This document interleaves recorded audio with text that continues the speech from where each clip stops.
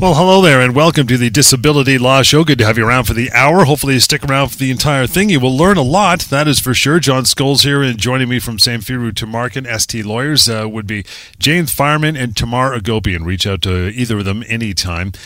Phone number to get a hold of them or their respective teams. That's easy to use as well. 1-855-821-5900. Help at disabilityrights.ca. is the email address. Okay, guys, tons to get through, but we always warm up with a case of the day or a week that was. Tomorrow, I think you're taking a crack at this one today. What's going on? Yeah, so the crack is this. As I shuffle around my life because my husband's been recalled back to work, I was thinking about this work from home environment. And so let me put some context into this. Okay. After COVID hit, obviously there were many workplaces that were shut down, others who relegated from, permanent work from home situations. And, thankfully, I think we're well past the other side of all of that. And so what we're seeing as a trend, at least in Ontario and certainly across the country in major businesses, I'm thinking of banks and insurance companies in particular, is that they are asking their workforce to come into the office either on set days or regular days, and the work from home arrangements are either non-existent or being dispelled with. And the reason why this is interesting and why I was thinking about it, other than my own personal circumstances, of course, is that because we have seen insurers in the context of their analysis of what people can do in occupations, either their own occupation or any occupation, put into the thought process of, you could be working from home and that's going to be the solution to everything of your disability, and in and of itself will disentitle you. We talk about a lot on our shows about what goes into the insurance company's review of the analysis of whether or not someone meets the test of total disability. It's a very narrow test. Certainly as the law interprets it. Much tougher, I think, on a case-by-case basis, but in my mind, it shouldn't be. Can this individual work, and can they work either at the job that they were doing at the time that they became disabled, or in the alternative, after typically the 2-year mark, can they do anything in the world, anything for which they have the education, training, and experience? And I sometimes scratch my head as to why the work from home has become the fallback position for insurance companies. And I think it's partly to do with, when we think about some disabilities that perhaps, you can't be in a setting where you've got people around you. I think about my clients who have migraines or, health conditions like mental health conditions that prevent them from being around other people or interacting with other people. Certainly the traditional work environment would be difficult for them to overcome with their health issues. I think about, my client base that have, back injuries, for example. Could a work from home be a better scenario than having to get, an ergonomic assessment in the work setting, get a work stand desk, this kind of thing. I don't want to generalize too much, except to say that I think insurers want to generalize and use this as a reason to justify cutting off claims prematurely. They're going to find a whole host of reasons, right, guys? And we talk about this a lot. But this one in particular, I think, may not be as strong if you've got a workforce or a trend in the work setting where people are actually physically being sent back to that work setting, whether it be, an office or a factory or wherever else that people might be working. And I think that it was too easy for insurers to say, this is now the new norm, and working from home is absolutely a viable alternative work setting, or perhaps the work setting that, you can be going back to given your ongoing health issues. And what I think is even more problematic for insurers is the fact that they're doing that to their own workforce. So it will be, hypocrisy upon hypocrisy. And we see this a lot with insurance companies, but when they're actually sending their own people back, and in some cases forcing that return, saying you must be in your work setting, physically in that work setting 2 or 3 days a week at least, that tells me that they can't necessarily turn around. They will, they may, but it will be a great conversation to have the next time I see that kind of a denial with the insurer to say, but hang on, what is your work from home policy? And are you doing that to your own people? And so now you're telling my client that they can work from home when in fact most employers are actually asking people to come back. So I wanted to get a lens on this, not necessarily on the employment side of things, which we have a whole show dedicated to that, and people can listen to that and see our website around that work from home, right? But more specifically, how that's going to play itself out in the disability world, in the post-COVID world, right? Where we're seeing this trend moving away. What do you guys think? It's such an interesting topic, and it's one that has certainly broader application as well. I like to think of this as the insurer's shorthand. When they see particular problems, there's this knee-jerk reaction to a superficial solution. And so what you're talking about here, of course, is the work-from-home solution. And you alluded to another one. You're talking about those who have back issues. We constantly see that someone will have a back issue that prevents them from being able to sit or stand for more than 20 or 30 minutes. And I know before I look in the insurance file that somewhere in there, the claims handler is going to say, oh, well, that's no problem. We'll just get them a sit-stand desk because then they can rotate between. But the practical reality of these superficial solutions is that they're just that. They're superficial. They're not actually solutions. And what happens in practice when these are attempted is there is an issue of stamina. That's always going to be the problem. And so there is something that may make sense when you just think about it very casually. But for example, the sit-stand desk is a solution for someone with a severe back injury. That may allow them to extend the 20 to 30 minute limit that they have to an hour, maybe even an hour and a half on a good day. But then they're out. Then they're out for the rest of the day, probably the next day and the day after that. It isn't a solution that is going to allow most people that have that type of issue to work an 8-hour day, let alone an 8-hour day, 5 days a week, let alone 5 days a week, week after week after week.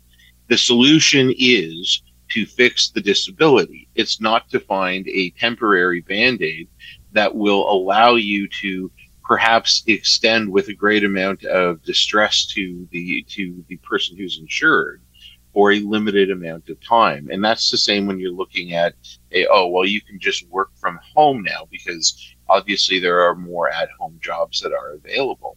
That is just not going to be a viable solution for most people. And so I think when you're considering this, if you're in the disability claim process and you're being denied because the insurer is coming up with a solution that they say can work in your scenario, but cannot, and your doctors agree cannot work for you, usually because of an issue of stamina or practicality or what have you. Don't accept what the insurer is saying. Don't accept that simply because they're asserting what might theoretically be a solution, but in practice is not. Don't assume that they're correct and that they're going to win. These are arguments that we have with insurers all the time, and we win. They know we're going to win if it ever was in front of a judge, and so they come to the table and they pay. So I think that's really the takeaway here is if you know it doesn't work for you, then it's not going to be a winner for the insurer. Guys, good stuff. Want to get into our first email of the show. Again, anytime you want to send one along, it may appear on a future show for sure, and that is help@disabilityrights.ca. Marlene's up first. Says, guys, have a question about long-term disability. I live in Manitoba and recently, again, got forms to fill out about my disability, although they know it's permanent and there's no future treatment. One form is for my doctor to fill out, and the other is a financial statement that I have to fill out. On the doctor's form, I am to give consent for her to give my entire medical file to the insurer, which I always tell her no, but that is my business and what I got to her about. On the financial statement, they have thrown in there that I'm to sign to give them access to my SIN for income tax access, which is fine. But they also want access to my personal medical files from everywhere, rehab, physio, pharmacy, etc., and my medical history. What That has to do with my finances and whether I'm attending school or not. I have no idea, but I don't feel what I share outside my compensable disability with my doctor is their business. That is personal and between my doctor and me. Do I have any rights? Do they have rights to such personal information? I would greatly appreciate any information on this. I find this completely unsettling and feel that this is a violation of my privacy. Looking forward to hearing your response. Wow. What do you think? Yeah, great email. Great email.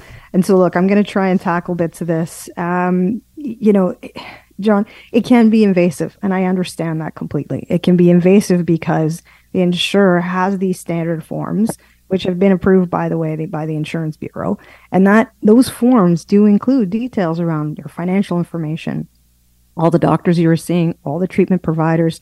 Yes, questions around, are you doing any volunteer work? Are you going to school? Are you doing any retraining? This can all be contained in the various types of forms that I've seen in these disability claims files. And so I can understand the hesitation.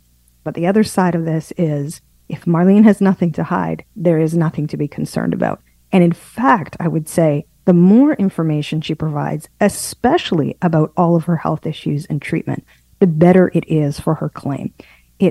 Insurance companies are very cynical when they look at these things, and that cynicism bleeds into the kinds of questions that they ask. And I absolutely understand Marlene's sentiment of, look, they're invading my privacy, and why are they asking me all these questions, and it's not relevant. And you're right, Marlene, there's a lot of things that these insurance adjusters ask that are not relevant.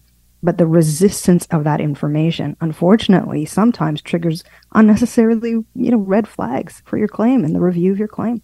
So my advice as a starting point is always to provide as much information to the insurer as possible as it relates to the medical information. Okay, that has to be put over because if the disability has different components to it, you don't want to leave anything out. And I get that it's personal with the information that you share with your doctor, but if you restrict the insurer from that information, the knee-jerk reaction from the insurer is just to simply deny the claim or cut off the claim. But maybe we should pick this up on our next segment, John.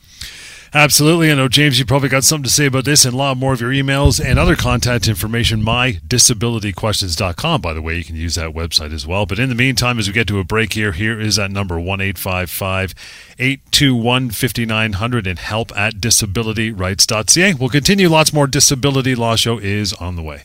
And welcome back to the Disability Law Show. Tamar Agopian and James Fireman are your professionals on site and after the show. Of course, you can always reach out, encouraged to do so by phone. That would be 1-855-821-5900. Email help@disabilityrights.ca. James, just before the break, we got into Marlene's email. They were asking for all kinds of medical information, financial information, just trying to dig deep on it. What do you think, pal?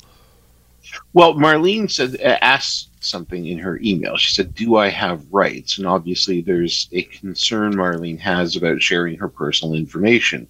And she's certainly not alone. There are a lot of people that have very legitimate concerns about who has access to their information. And there are all sorts of reasons why one might be concerned, and we don't really need to go down that road. But when you want to engage disability insurance, you have to abide by the contract, the policy. And the policy gives the insurer, the ability to go fairly deep into your history and to understand a lot about what's going on. You don't have to provide it to them. But if you don't, you shouldn't expect the insurer to pay your benefits because that is part of the policy. And there's a legitimate reason for it, too. This isn't just the insurer trying to be nosy and trying to get under your skin. I'm not in the position often of defending an insurer's actions, but in this particular case, there is a legitimate reason why an insurer will want more information than you may think they need. And the reason for it is because they don't know what they don't know. They don't know that some of the documents that they're requesting are entirely irrelevant because sometimes they are relevant. For other people, they may well be relevant, and they're entitled to look behind that and see whether or not there's something there. Now, that entitlement doesn't extend to forever. There are limits on that for sure. And if you have concerns about what those limits are, you can certainly give us a call and we're happy to talk about that. But when you're talking about your medical information, particularly around the time of the disability and even to some extent before that, and looking at your treatment records and your financial statements from the time of disability onwards, those are going to be relevant. That's just the reality of it. The insurer is going to be entitled to those.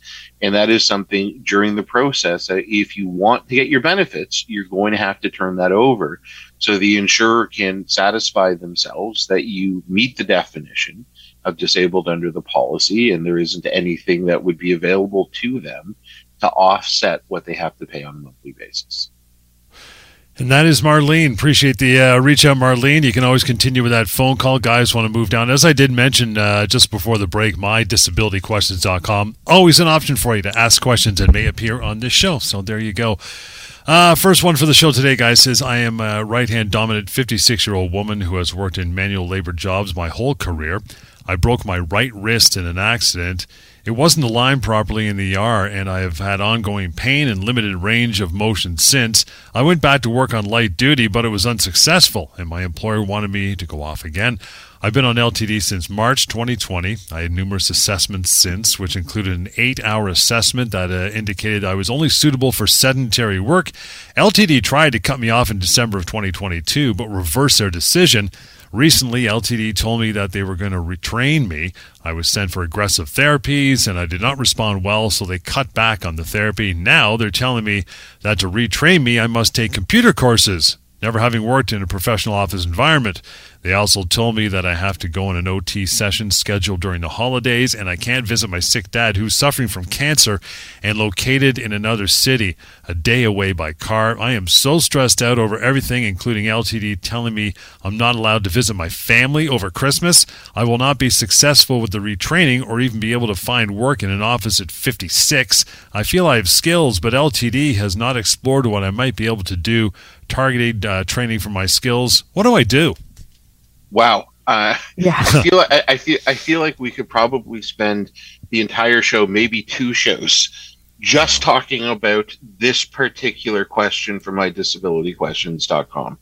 There is a lot going on here. So let's talk about it. Let's get into it. And we may take this entire segment, go into the next, and that's fine.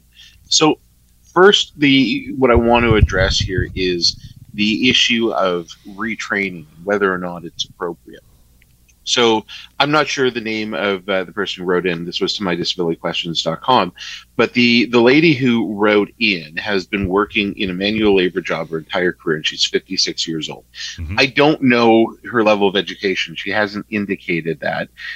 But if she hasn't had any training in an office setting, we can assume that she is in no way qualified for any office type of work. And at 56 years old, it's fairly unreasonable to assume that she's simply going to be able to retrain herself.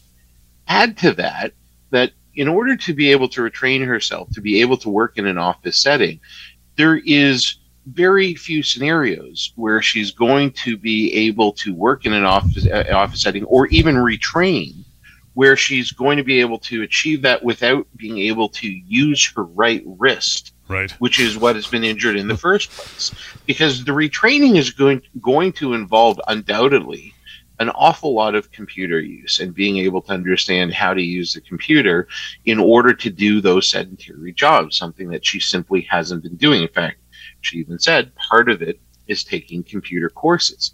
So on the surface, this seems entirely unreasonable. And the person writing in here has recognized that. She's even said there's no way that she's going to be able to do this. And she's probably right. So what do you do about this? Leaving aside for a moment the other issue about visiting her family and her ailing father, which I'll get to, but just looking at the issue of the insurer's plan for retraining generally and not looking at the timing of it, what needs to happen here is this needs to be filtered through this person's medical team, through her family doctor. If she has a specialist, perhaps there's an orthopedic surgeon that she's been seeing, then the orthopedic surgeon should comment on this plan as well too. And what should be commented on here isn't simply the retraining, but the viability of sedentary work given her injury.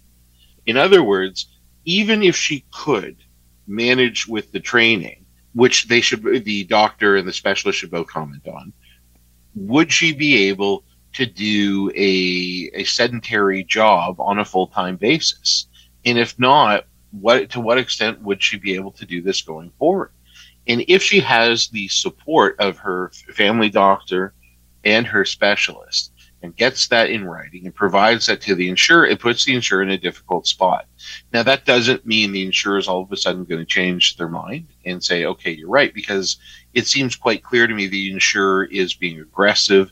They are looking for a way out of this policy, and they may well just maintain their position despite being told by treating doctors that it is unreasonable.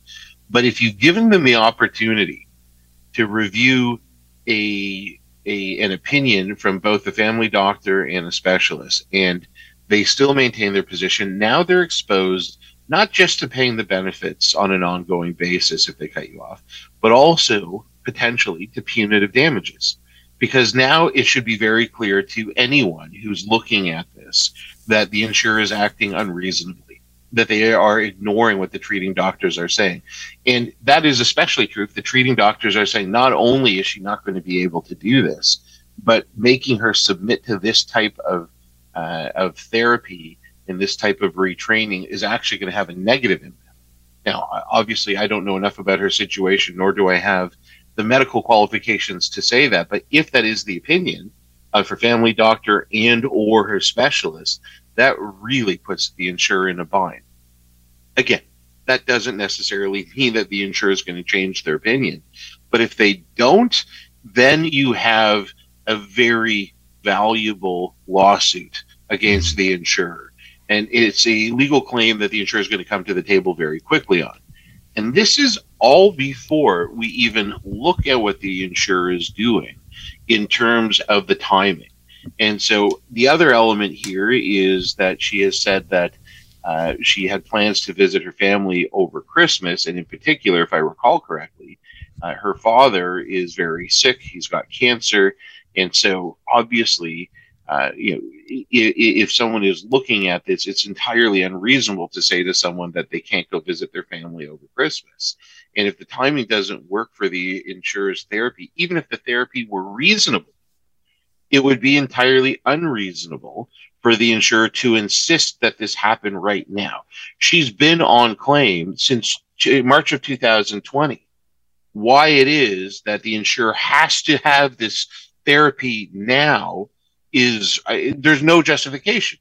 There's no reason why the therapy needs to happen over the holiday. It is simply the insurer being difficult. And if they were to maintain that and cut her off because of it, then they would be in an even worse position than just for having forced her to do the treatment in any case. So this is a situation where the insurers really put themselves in a difficult spot. And the person writing in here is certainly going to be in the driver's seat. And my advice is very simple in this case. Go visit your family. Get your doctors to take a look at it and provide the opinion in writing. But whatever they say, life is short and this is too important. And you have a father who's suffering from cancer and it's the holidays. Go visit. Go visit. Go. Tell your insurer that that's what you're going to do. And whatever the consequences of are of that, deal with that afterwards, because there are ways to deal with it. And if the insurer maintains that position, they are going to be in an awful lot of hot water. Tamar? Yeah, this is the aggressiveness. I think that's what really resonated with me with this, was how aggressive the insurance company is being and difficult and intransigent. Why? I agree with you, James, that the advice here should be go see your doctor and travel and see your family members. But on top of that, two things I want to comment on. Number one, if you're being met with barriers with the particular adjuster that you're dealing with, or maybe it's their rehabilitation people, at this stage of this woman's claim, there could be a couple of people she's dealing with that are essentially representatives of the insurer. The adjuster itself, the person who is actually approving and paying disability benefits. And then it could be the OT or the rehab provider. And then there could be a third individual who manages that between the adjuster and the rehab facility. And they've got a variety of different names, rehab specialists and this kind of thing. But regardless, if any one of those or all of those individuals are being difficult in a situation like this, you have other recourse, which includes going a level above any of those people, particularly the adjuster. Make some noise, make it difficult, talk to a manager, insist on speaking to someone other than the person who's telling you no, because they have systems in place where that gets back to the adjuster, him or herself, in the way that they're treating and conducting and adjudicating your claim. So that's the one element here that I really want to emphasize, is that you don't necessarily have to kowtow to the insurer, especially if you've got your own doctors backing you up. The other comment I was going to make is this idea of the assessment of her saying that she can do sedentary work. Let's break that down. Sedentary work in of itself is work that essentially you're doing sitting down. So certainly very different than the labor-intensive type work that she's been doing her whole career. But just because she can sit for a long period of time doesn't mean that she can use her right hand repeatedly in front of a computer or other, answering phones or other things you're going to have to do in that setting. And I think I can't agree with James more on this, about this being a great area where we can challenge the insurer on these kinds of loose assumptions. So they send her off to an assessment. Assessment says one thing. They may use that at the end to cut off her claim prematurely. And you can see already that it's flawed, because the disability in and of itself is to the right hand doesn't necessarily mean the testing for the sitting down makes sense in her context. So the clear takeaway here is obviously heed the different pieces of advice you've heard from myself and James, but also that if this doesn't end in the way that it should, which is ongoing payment of disability benefits, this is a great opportunity to assert legal rights, which no doubt the insurer will come to the table more reasonably than it seems they are in this situation as described. Short break. Lots more on the way. Here's the contact in the meantime, 1-855-821-5900, help@disabilityrights.ca. We'll continue with the Disability Law Show. Hang in there. Welcome back. Disability Law Show. Good to go here. James Fireman, Tamara Gopian, reachable anytime, 1-855-821-5900, help@disabilityrights.ca. Okay, guys, moving on down the list to AJ. Says, guys, listen to your show. It's so helpful. Thank you for that. My wife died from stage 4 cancer, and I was helping her as a husband/caregiver for those 4 painful years. She died in a traumatic fashion. I tried to go back to work, but I experienced overwhelming grief, trauma-induced depression, anxiety, panic attacks, and major sleeping problems. My doctors and professional counselors have all supported that I be off work for almost a year now. I'm still struggling, and my work has in many ways moved on without me. My question relates to if my doctor and the insurance company are both pressuring me to try to work, and I feel in this new life that this doesn't feel right in terms of me taking positive steps towards health and peace and finding supportive things. Am I able to ask my company HR if they would consider a severance package since I've worked there for over 30 years and I'm close to early retirement anyway? What options should I try, or could I try? I'm going to jump in on this one because this has both some employment elements to it and some disability elements to it. And myself and some other members of our team actually have a hybrid practice, and we do these 2 major areas of our firm's expertise. And so the first place I want to start is to be very directive to AJ's question around, look, can I approach HR for some kind of a severance package? And the tough part with employees is that just because they want a severance package doesn't mean that they're entitled to a severance package. And my worry always with individuals actually broaching HR for something like this is, well, HR can simply just say no. And your motives then are revealed that you're not interested in coming back to work. And when you've been on the path of potentially being on a disability claim, that can further complicate the disability element of it too. Now, this is not to say that AJ shouldn't. It's just if he's asking for our advice, I've got to say I'd be hesitant to have him broach this without there being some other basis to assert some kind of a severance to HR. I think the other options would be potentially attempting the return. Sometimes that in and of itself can prompt the employer to provide other options like a severance or retirement. It could be that AJ wants to continue to prolong his disability claim. That's the other avenue that could be available here, but that's got to be medically supported. And so when the question relates to, look, the insurance company is trying to pressure me back to work, that shouldn't be part of the equation, AJ. It should never be part of the equation of the insurance company's incentive or pressures, because it doesn't really matter in my mind what the insurer wants. The insurer wants to stop paying you. It doesn't matter when. They never want to pay the disability benefit. And so if there's an opportunity to cut off the claim, they're going to do that. The key here is to have this discussion with your own medical team. Have that discussion with your doctor about not feeling ready, not having continuing symptoms perhaps. Perhaps there's someone else also treating AJ that's more supportive of him remaining off work and not returning at this time. Maybe that's the person to lean on, like a psychotherapist or a counselor. But regardless, you want to follow that medical advice on the choices that you make about whether or not to return back to work. And in some ways, that's a separate and apart decision from what do you do with your employment in and of itself. Because we say this a lot. You don't actually have to be employed at the time that you, get cut off from your claim or have to challenge your claim. In other words, for example, I'm dealing with someone's claim right now where they were terminated while on disability. Then after their disability ended, they're now challenging the disability insurer. And the question they're asking me is, well, look, do I still have coverage because I was terminated while I was on claim? Does that mean that I don't have a right to assert a claim against the insurance company? And the answer to that is no, because this person's claim crystallized while they were still covered and still employed. And so similarly with AJ, when you think about, okay, what are my options here? You've got to think about health, number one, get that advice, and then employment flows from that. And again, the insurer's motives are tertiary, not relevant to that assessment of what you do. James, what do you think? Well, I want to address the second part of AJ's question, which was posed more as a hypothetical.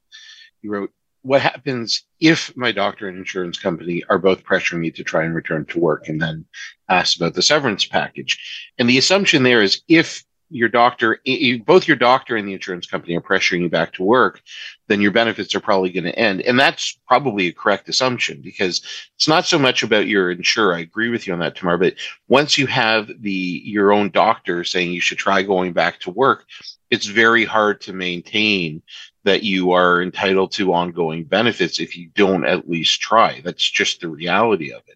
Unless it's one particular specialist, but your GP and other specialists are saying you can't work. But save and except for that scenario, if you lose the support of your doctor insofar as being off work, you probably expect benefits to end. And the reason I'm highlighting that is because for most people, if you are on claim and you continue to have the support of your doctor, looking at a severance package almost never makes sense, even if you're not initiating it, even if it's something that's being floated by your employer. And the reason is because virtually all policies, not all, but virtually all policies, especially group policies, are going to have language in there that says that if you get severance while you are receiving disability benefits, then your insurer is entitled to offset that amount for every period that you're receiving it.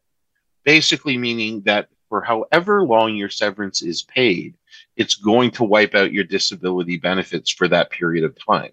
You get 6 months of severance, it means the next 6 months you're not going to get disability benefits. And so when we're looking at someone that has both a disability and an employment issue, typically we like to put off dealing with the employment matter until we finish dealing with the disability matter. Sometimes you don't have a choice, but when you do, it's preferable to wait until after. Guys, want to slide into another quick break? We got some more time on the other side, more time for emails. And as I mentioned earlier, we're going to get into mydisabilityquestions.com, a question that just came in from there. So we appreciate that, and more email on the other side if we have time as well. But to reach out to James and Tamar, 1-855-821-5900. That's toll free and confidential. Your phone call, of course. There's no charge just to pick up a phone and ask a couple questions for either of them or their team. You can always send an email in, and it might appear in a future show, if that's cool. Help@disabilityrights.ca. We'll continue with more of the Disability Law Show. Stand by. You bet. Disability Law Show continues. James Fireman, Tamara Gopian. Reach out to them anytime for your own conversation, for yourself, colleague, family member, someone who's dealing with that insurance company. They say call. Just do it. 1-855-821-5900. Help at disabilityrights.ca, and from the website we call mydisabilityquestions.com. This one's a beauty. It's searchable, which means the database is open to you to see if your question or one similar has been asked. Just type it in there and leave it anonymously. It will get answered, and it may appear on this show too, just like this one. Guy says, hello, do I have to tell the branch manager and or HR about all my health issues? Also, do you help people to apply for LTD? Would I qualify? Okay, well, the would I qualify, I just don't know, because I have absolutely no information about what the disability is. So I'm going to deal with that right away, and that's done. The rest of the question, though, is quite interesting. And so, hello, do I have to tell the branch manager and or HR about all my health issues?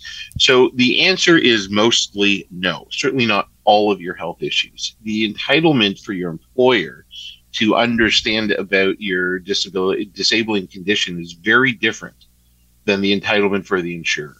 Mm-hmm. Your insurer needs to understand at a very granular level what is going on. They need to have access not just to the broad opinions of your doctors saying that you can't work, but what underlies that, the clinical notes and records, the testing, understanding the treatment that you've had, the diagnosis, the prognosis. All of that is relevant for your insurer. Your employer is very different, though. Your employer only needs to know whether or not you're capable of working, and if not, they're entitled to know about your prognosis. They're entitled to know when you are likely going to be able to return to work.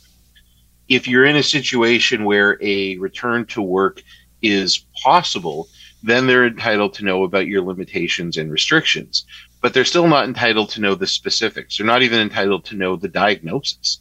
They're not entitled to know specifically what it is that's going on with you. So there are very specific limits about what an employer might be entitled to as opposed to your insurer. And it's really useful to understand those differences. And if it's a question for you, if you're not sure, then as it turns out, we have lawyers such as Tamar who practice in both LTD and disability. And I'm curious, Tamar, did I get that mostly right? You did. I was so impressed, James. I was like, oh, okay. He's been listening to our employment shows. No, I'm being cheeky about it, but it's absolutely true that, you know, when you're thinking about how much information to share, if any, with your employer, you know, you can edit yourself. But the opposite is true when it comes to the disability insurer, which is actually what we were talking about at the top of the show. You know, you want to provide, with Marlene's email, you want to provide as much information as you can to the disability insurer about the basis of your disability. And I think, you know, when you think about, well, I actually want to tackle this question of, you know, do I qualify? You know, that's a question to talk to your doctors about. And it's a combination between what the doctor's advising and what you're reporting. And so just bear in mind when you're going through this process of disability, you want to think about the essential duties of your job. You want to think about the key limitations that you have as a result of your health. And if those two things don't align, in other words, if your health issues are preventing you from doing the essential duties of your job, then yes, you most likely should qualify. Doesn't mean the insurance company might not say no, but I see no reason in a situation like that, when you've got your doctor's support, that you shouldn't be working, that you shouldn't start that process to qualify for disability benefits. And we actually have... Go ahead, Jim. Well, I was just going to, it occurred to me that there's a question that might arise for people who are listening about, okay, well, if I'm limiting what I'm saying to my employer, but I have to tell everything to my insurer, what difference does it make? There is information that is shared between the insurer and the employer, but not the underlying information about your health. Your employer, assuming this is part of a group benefits package, you're covered for long-term disability as part of your group health plan. Your employer will be notified that you have started the process. So when you apply, they'll be notified that you have submitted an application. And then they'll be notified what the insurer's decision is on that application. And if your status changes in the disability process, then your employer will also be informed about that. But your employer cannot be advised by the insurer about those underlying issues. The same things that I was just saying you don't have to tell your employer are the very things that the insurer cannot tell the employer also. So it isn't as though they'll get it through the back door. They should not. And if they do, that's a very separate issue. That's a privacy issue. And if that happens, again, you want to give us a call, because that could give rise to a claim as well. Sorry, Tamar, for cutting you off there. No, all good. I wanted to add to the fact that this question around, do you help people apply for long-term disability benefits? I mean, not necessarily. We have a great team. I think of one or two people on our team that actually have assisted people to apply for long-term. We actually have a really good guide on one of our websites called ltdfaq.ca about applying for long-term disability benefits. And so if people are interested in accessing that kind of information, we have lots of info out there. And by all means, if there are certain questions or issues that you're stumbling on, give us a call. I mean, our consults are absolutely free, and we're happy to speak with people and hold their hand through that initial stage of applying for LTD. We're down to our last couple minutes, guys. Literally, I'll throw this one quickly to you, Tamar. You can answer. It's a short email. Lena says, guys, I'm on long-term disability for depression for over 3 years now. If and when I'm ready to work, do I have to go back to my old workplace, or can I start a new job with a new company? I don't want to go back to my old workplace.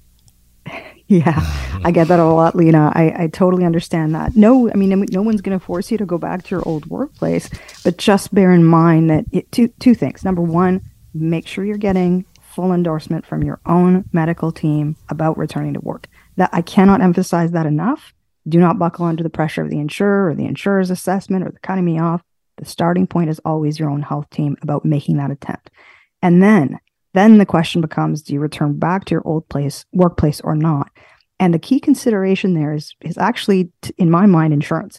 And just bear in mind that if you're starting in a new workplace, you're resetting the clock for eligibility and coverage for disability benefits and other group benefits. You're going to likely have a waiting period.